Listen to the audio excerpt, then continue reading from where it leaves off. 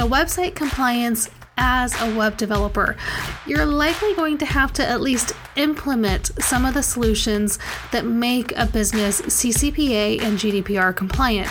A business owner isn't going to know which plugins to install, how to properly add Google Analytics on their Facebook pixel, or the other methods that actually make the website compliant. So that, my friend, is 100% on you.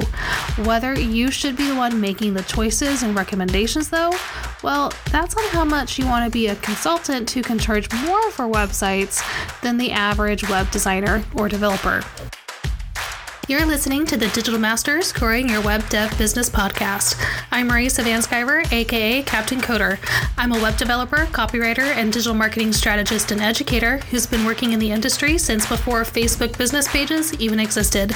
Each week, I take you through actionable strategies that you can use to improve your own web design business and make more money with every website you build. A couple weeks ago, in a private group I'm in for other female web developers, a newer developer was complaining that she needed to provide more direction to her clients than she'd like. After all, those are their businesses, she reasoned. She wanted them to tell her exactly what they wanted, and she'd build it. Man, that sounds really easy, right? Unfortunately, if you've worked with more than 2 clients, you know that's simply not how this game works. When you're building a website for someone and their business, they trust that you're the expert, that you know the questions to ask them, that you know the common pitfalls and things to look out for.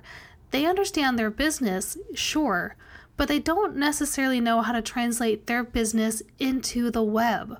While we'd all love to say that the clients we work with have to be more direct and tell us exactly what they want or need, the reality is they're not going to know. There are certain things that we as website developers and designers will need to be able to direct and guide them on. Now, there are best practices that we'll need to follow because that's what's best for the majority of our clients. You may not always understand the nuances of things and how it might differ from a small or large business, but if you make sure those rules apply across the board, you're usually doing what's right for the majority. And on that note, of being the expert that someone connects and works with, what do you do about privacy compliance? Are you in charge of that, or is your client? Today, we're going to explore exactly what should be on your plate, 3 easy steps you can take to make a website compliant, and what your client can be responsible for, or at the least help you out with. So let's dive in. Now, privacy compliance. I'd be shocked if you haven't heard about various privacy compliance laws around the world at this point. It started with the GDPR in the EU a few years ago. That's when you started getting some websites asking if you were okay with cookies. We didn't have to worry about it too much in the States, but if a web business had any kind of international audience, or even the possibility of one, they needed to take some simple steps to be GDPR compliant. Then, in January 2020, the California Consumer Privacy Act, or CCPA, started to affect more of us. While a business may not do business in California, if there's even the possibility of their having website visitors from California, which, believe me, is high if you're a US-based business, this applied to them. Now, the biggest shift you probably saw as someone who browses the internet is suddenly you were agreeing to cookie consents on pretty much every website. There are now similar privacy laws in effect throughout the world, and most of them all boil down to one thing: being able to opt out of having our personal data and behavior being tracked across the internet. While many marketers are worried about losing data we deem essential, our customers are concerned about the sheer amount of information we have on them, their preferences, their browsing history, etc. At the end of the day, consumers want to feel like they have some privacy left online. Honestly, while us marketers and web designers and developers are concerned about data loss, but my targeting options, we say, we should be more concerned with providing great customer service. That includes allowing people to opt out of being tracked. Making these shifts today and allowing your browsers to have this level of control over their data will only work to build their trust. Or, to put it simply, start now so that you don't have to scramble later as more and more of these laws are passed. Now, website compliance as a web developer. Pretty simply, as a web developer or a website builder, you're likely going to have to at least implement some of the solutions that make a business CCPA and GDPR compliant. A business owner isn't going to know which plugins to install, how to properly add Google Analytics in their Facebook pixel, or the other methods that actually make the website compliant. So that, my friend, is 100% on you. Whether you should be the one making the choices and recommendations, though, well, that's on how much you want to be a consultant who can charge more for websites than the average web designer or developer. Now, before we dig in and start talking about how to make websites CCPA compliant, I want to make sure that you understand that I am not an attorney and I cannot tell you that everything we're going to talk about will make a website 100% CCPA compliant. These steps are, however, ways to make simple changes to a website to help you be more compliant. If you are working with a business that is doing most of its business in California, you should probably consult an attorney. Boring legal disclaimer out of the way. Number 1, you want to add a do not sell my personal information link.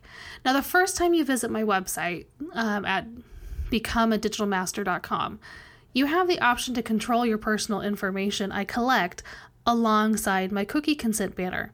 This simple link should be available as soon as anyone lands on my website. Even if you're like me and you don't sell any of your customers' information to third parties. I've opted for a combined plugin to do this called GDPR Cookie Consent, and that's linked in the show notes today. It's a free plugin. It comes with a lot of features, or you can upgrade to the paid version. Now, personally, I use the free version myself and on most of my clients' websites. It comes with everything I want, including giving a way for the browser to contact me if they would like to double check on their personal information that I gather. I include this as a link on every page of my website in my footer as well, just to make sure it's clear. Now, the do not sell my personal information link is the most important and unique piece that I've seen with the CCPA specifically. The GDPR Cookie Consent plugin took me just a few minutes to set up, and it's well worth the time to do so. Number 2, you want to allow users to accept or deny cookies. Now, this has been a need since the GDPR, so there are a lot of great plugins out there for this. For this, I'm able to use that same GDPR Cookie Consent plugin. It allows me to adjust branding colors, defaults to an accept, but also gives the customer the ability to adjust in a settings link. Now, you've probably hit accept without even thinking about it when you visit most websites. The important thing about this, or any other cookie plugin, is that it disables your tracking codes, i.e. Google Analytics, Facebook Pixel, until the user hits accept. When the user hits accept, those are added to the site and they start working automatically. GDPR Cookie Consent blocks those with JavaScript, and once it hits accept, it adds those with JavaScript. And you can test that out and see how it works and everything else, even on my website, whether or not you hit accept, and you'll see that there are no tracking codes until you do. Now, if they choose, however, that they need to be able to turn those off, I do have a section for third-party plugins that discloses which trackers I use, Facebook Pixel and Google Analytics, and why. It then allows the browser to turn just those off. Now, WordPress has its own set of cookies that help sites perform better, so it's fantastic that this plugin lets people segment out which cookies to disable or enable. Now, number 3, you need to update the privacy policy, or make sure you have one to begin with on a website. Like the do not sell my personal information link, this should be linked in your footer on every single page of your website. WordPress actually includes a generic privacy policy in new websites that you can update to your needs. Personally, though, I'd recommend purchasing a privacy policy template that you can customize for a business. My favorite source happens to be Solivigant Legal because they write policies specifically for online business owners. So that's perfect for myself and many of my clients. And there's a link to that resource in my show notes today. Now, if you look at my privacy policy at becomeadigitalmaster.com, you'll see I have a section dedicated to cookies, and I include which third-party companies' cookies I use and links to their own privacy policies. I also made sure to include that I do not sell private information in my policy, and I adjust the date every time I update it. Now, my policy on becomeadigitalmaster.com was actually a template I purchased from Solivigant Legal, and it took me less than 30 minutes to customize it for my brand. I actually use her legal policies for each of my clients' websites now as an added benefit for my clients for working with me. Now, pro tip, something I want you guys to keep in mind and be wary of. You cannot copy and paste a privacy policy from a similar business or competitor. Privacy policies, along with other website terms on a website, are actually covered by copyright law, and copying and pasting something like that is considered copyright infringement. So you want to keep that in mind.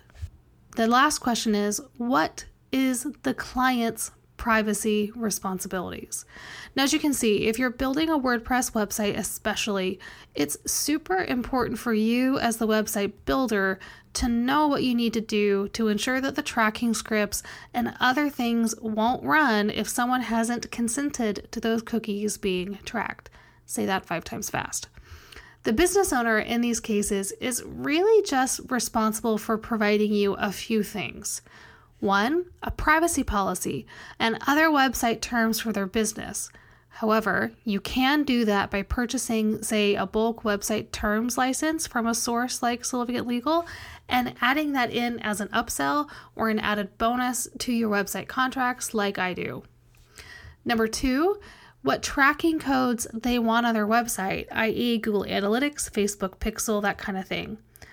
Number 3, they need to follow the steps in Facebook Business Manager to start the verification for their domain, which is now a necessity after iOS 14.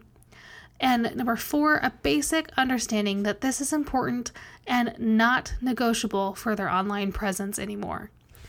Now, you want to know the funny thing? Most business owners won't necessarily know they need these things. So here's how I break it down for my clients. Every website needs to have a basic privacy policy, but not every business needs to have one written specifically for them by an attorney. This is where customizable templates are fantastic solutions. Now, every business should have a Google Analytics tag or a Google Tag Manager with Google Analytics connected to track basic visitor data. If they run Google Ads, they'll likely need to tie that into Google Tag Manager too to track conversions. Now, if the business runs or wants to run Facebook or Instagram ads, they'll need the Facebook Pixel tracking code. Pinterest, TikTok, and other platforms will provide their own tracking codes as well that would need to be added to websites. Not following the CCPA now can actually kick you off of Facebook ads. They made it a blanket necessity to make Facebook's lives easier back in 2020. So while yes, the client should and can be responsible for many of these things, they're not always going to understand the why or that they should. That's where you need to come in with your newly gained expertise and help them. It would be great if the website creation world meant that we could just build and develop website. And believe me, there are days that I truly wish all I had to do was code. But unfortunately, as the world changes and grows, there are simply a few things we as web designers and developers need to stay on top of. And let me tell you, privacy compliance is only going to grow as an industry standard. Don't let you or your clients get left behind. Thank you all for listening to our episode this week. If you want to catch more Digital Masters, you can subscribe to this podcast on your favorite podcast app or visit us at digitalmasterspodcast.com. If you have any questions or you want to learn more about digital marketing, follow us on Instagram at Digital Masters Podcast or visit us online at becomeadigitalmaster.com. Can't wait to talk to you all again next week.